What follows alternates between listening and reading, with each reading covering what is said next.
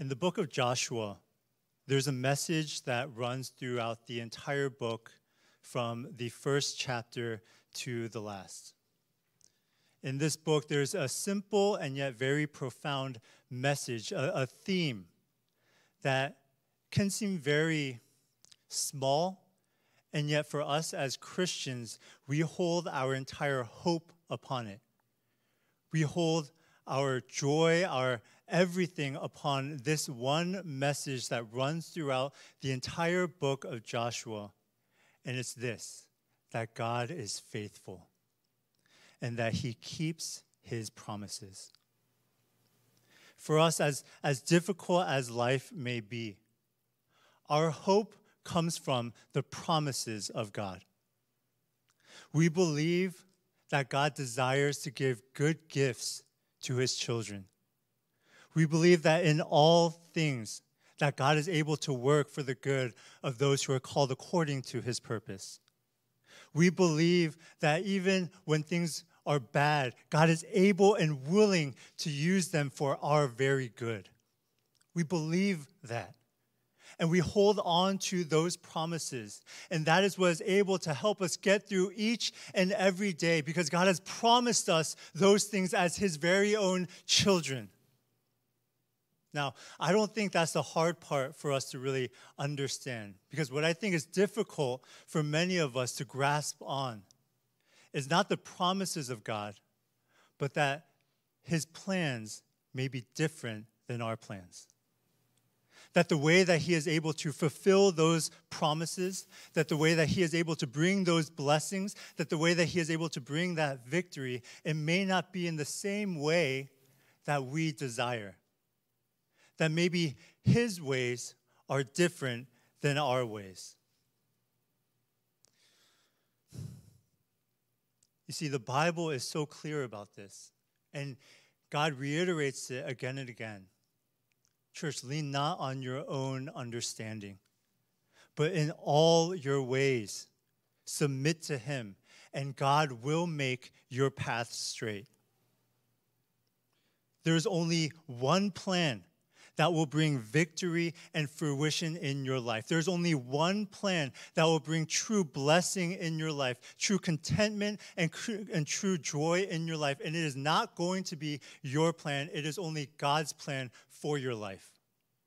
And so the question becomes not, are you going to trust in God's promises? It is, are you willing to submit to his plan in complete obedience? You see, there is no clearer example of this than the conquest of Jericho.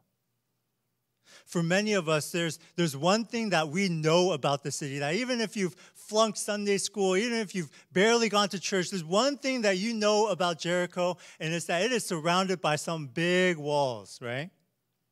Archaeological evidence suggests that these walls stood over 15 feet tall. And you see, this city is so strategically placed that the people of Israel, they cannot take over the promised land until they first conquer Jericho. That for them to hold on to the promises of God, to fulfill what God has promised, they must first go through this city of Jericho that is well fortified, that has big walls, that has a great military presence. But even through all of that, Joshua was not dismayed. In fact, for Joshua, what we see is that he was confident that he was going to take it. And there's just really one simple reason why. It's because in verse 2, God promises Joshua victory. I will hand this city over to you. However, church, I want you to know this one thing, that even though God promises victory to the Israelites, that even though blessing is assured for them, it was contingent on one thing, their obedience to him. God was teaching them a valuable lesson, that no matter how strange it may seem, no matter how painful it may be, no matter how backwards his plan may be to them, he is asking them that what will bring you victory is your complete obedience to me. Church, do you believe that? Do you trust that within your own life? That no matter how strange God's plan may be, no matter how strange the words of the Bible may seem in this world, are you willing to trust in God's divinely inspired plan for your life more than your own judgment, more than what your friends say, more than what your family says to you? Because as Christians, this is our one call, that God has promised us victory. He has promised us these blessings. He has promised us these things, that the walls will come tumbling down. But it is contingent on our obedience to him. And so there's a couple lessons that God teaches the Israelites. I just want to go through a couple of them with you. The first lesson God teaches is that obedience requires commitment. You see, from the very beginning, God, he tells the people of Israel his plan for them. He tells them his plan for the city. The plan, it goes like this. I need you to get up every day for 6 days and take a lap around Jericho quietly. And on the 7th day, I want you to take 6 laps around Jericho with your mouth shut. But on the last lap, on the 7th lap, after you complete it, I want you to shout from the top of your voice and give me praise and give me glory and watch as I tear down these walls. Do you hear that? Let me say that one more time. For 6 days, I want you to go around the city. Don't say a single word.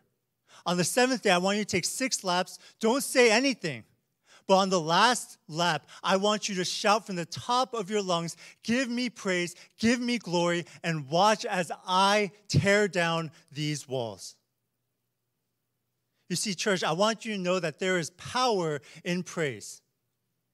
It is a beautiful thing. One lesson that we see again and again in the Bible is that there is something that happens in our lives when we make a decision to give God glory. That when we wake up and the first thing we do is pray to the Lord and say, God, I will give you all the praise. I will give you all the glory. God, I praise you. There is something that changes in your life. Giving God glory, giving God praise is a beautiful thing. It changes you. It changes other people. That is such a good and powerful thing. There's power in praise. But to preach only on the power of praise is to miss the depth of the lesson that God is trying to teach here. I want you to know that, look, what I think God is trying to say here is that if we shout praises to God on Sunday, but don't have a transformed life on Monday, then that means nothing.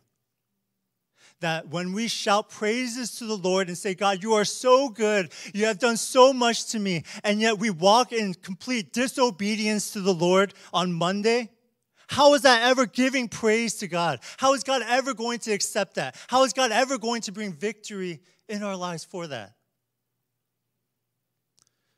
You see, the lesson that God is trying to teach the Israelites here is that, yes, praise is critical, but it is not the only component of a Christian life. Praise is good. It's needed. It's important. It's mandatory. But don't forget that obedience comes before. Church, I want you to know that you cannot measure your Christianity by your praise. You know, as I was reading this, I kept thinking, look, if God just wanted to teach them to praise, then what? He would have just had them walk around the city one time, give a shout of praise, and then the walls would have come tumbling down, right? But we see that's not the strategy. Instead, he makes them walk around the city 12 times before anything happens, in complete silence. Not knowing what was going to happen, just walking and walking and walking. You see, why would God make them keep walking every single day when he could have conquered it the very first day? Well, scholars, some of them say that maybe God wanted the Israelites to survey the walls, right? To go around and walk around and just to do some reconnaissance to make sure that maybe there was some weak spots, or to see maybe if there was something penetrable within the walls, right? But you see, that doesn't really make sense, because after about 1 or 2 laps, I think that the people can kind of tell that it was going to be pretty impossible for them. That I think after maybe 1 or 2 laps at most, they would be able to kind of look at the wall and say, yeah, this ain't happening, right? I don't think that I can really climb this thing. I don't think that anything is really going to happen. I think after maybe 1 or 2 laps, they would say, okay, I know that I'm not going to be able to do this on my own. It doesn't take 12 laps to learn all of that. And yet God tells them to keep walking. But church, maybe that's why God commands them so many laps. Because maybe he's saying, I need you to continue to obey me even when it looks impossible to you. That maybe I need you to continue to stay faithful to me even though you know in your own power it's not going to happen. And so as you continue to walk and as you continue to see how impossible it may seem to you, I want you to just trust in me. I need you to obey even when it doesn't make sense. I need you to obey even when all the odds are stacked against you. Obey me and I will see you through. Obey me and I will give you victory. You see, one of the signs of a transformed life is when you have the courage to obey the word of God even when it doesn't make sense to you. It's when you're willing to show up and do the work even when you don't feel it and even when it's hard. Look, church, it's easy to obey God when it aligns with your will. It's easy to obey God when his plan aligns with your plan. But what happens when the wall in front of you seems insurmountable, and yet God tells you to keep on walking? That is the question that we have to answer, because God will bring that type of obstacle in your life. I don't know if it's already happened. I don't know if it's happening today, or I don't know if it's going to happen later, but it will happen soon. What if it goes against every grain of your body to continue in this one direction, and yet God says, keep on going, stay faithful to me, and I will bring you victory? One of the things that we teach in this church from the Bible is not to marry someone who doesn't have the same identity in Christ as you do, to not be unevenly yoked spiritually. And so let's say that you're dating a man, and you know what? He's everything that you don't want in a guy, right? He treats you so badly, right? He doesn't have a job. He lives with his parents. He's out of shape, and he's ugly, right? And on top of that, let's say he's not a Christian. I don't think that any of these ladies here, these really faithful women of God, are going to have to put on sackcloth and wonder and be like, God, is this the right guy for me? What do I have to do? No one has to do that. Of course, if it's not right and God says it's not right and you don't think it's right, then it's easy to move forward in that. Of course, because it aligns with your will. It's easy to be obedient when it aligns with your plans. But here's the thing. What if you meet him, right? Him who treats you so well, right? Who has a great job. He has a great family. He's tall. He's good looking, and he does the thing where he treats the waiter like his friend, and he treats older people with so much respect, and you just you love it, right? What if you meet him? But there's just one thing. He's just not a Christian. You see, in that moment, church, are you willing to obey God? That even if it goes against what your parents are telling you, even if it goes against what your friends are saying, That even if it goes against your own judgment, are you willing to obey God? Lean not on your own understanding, but in all your ways acknowledge him, and he will make your path straight.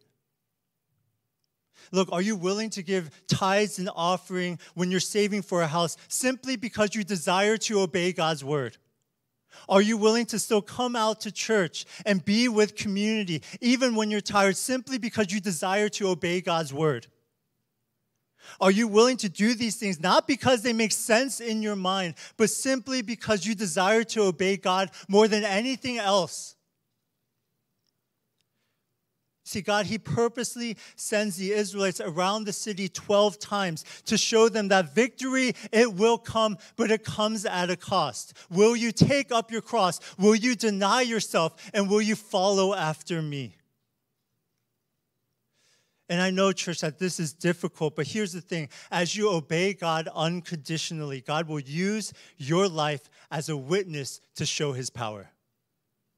For all 12 labs, what we see is that the opposition were on the walls watching the Israelites. The Israelites, they didn't say a word, didn't make a comment, but you better believe that the soldiers of Jericho began to waver simply because they saw a simple act of obedience from the Israelites. Look, you acting in obedience is not necessarily just for you, it's for the people around you. It's for your enemies, it's for your friends, it's for everybody around you who will see your act of obedience, see God's power within your life, and because of that, their lives will be transformed because of what God has done through you. If you obey God in difficult times, man, God, he will use your life as a witness to many. And you see, for God to bring victory, what we see is that the first lesson is that obedience requires commitment, and yet the second lesson is that obedience requires silence. The Lord says to Joshua, march around the city, but keep your mouth shut, right? So Joshua, he goes to the people and tells them those words. In verse 10, he says, you shall not shout, you shall not make your voice heard. Only on the day I tell you to shout, then you shall shout. See, what God was teaching the Israelites was that their enemy was not just the walls in front of them, it was the words that were coming out of them. He was teaching them a simple lesson: tame your tongue. Tame your tongue. I want you to remember who these people were. I want you to remember who these Israelites were, that they were the direct descendants of the Israelites who were walking around for 40 years in the wilderness.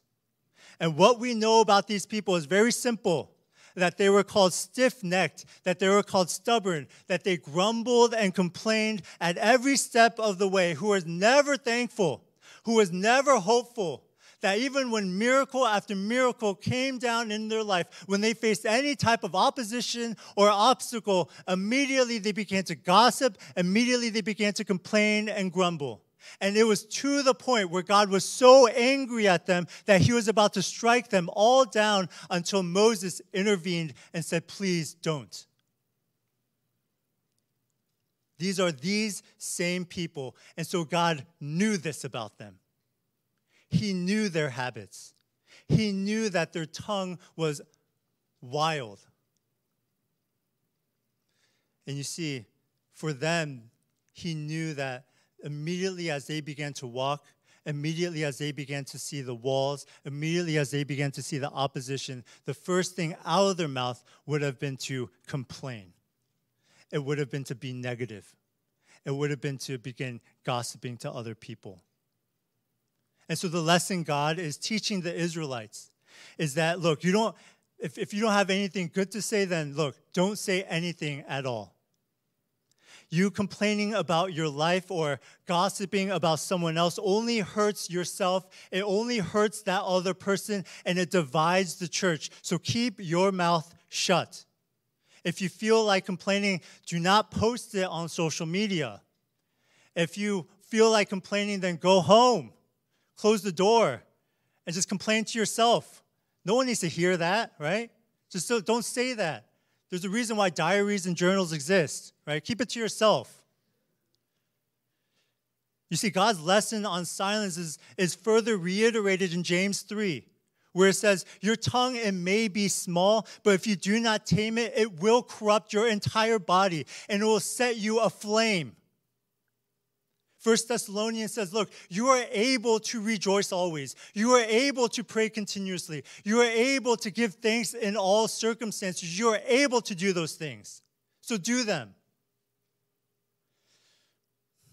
Silence is important. Giving thanks is important. And man, again and again, the Bible is it reiterates that again and again, church. Be thankful in all circumstances. You are able to rejoice always. You are able to be careful of the words that come out of your mouth. That if you cannot control your tongue, if you know that you say negative things, that if you complain all the time, then the best thing that you can do is to be silent.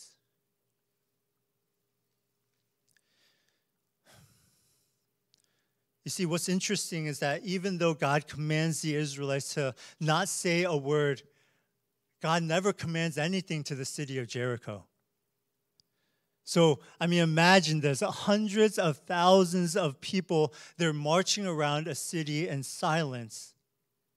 But right above them are soldiers and citizens taunting and ridiculing and making fun of them.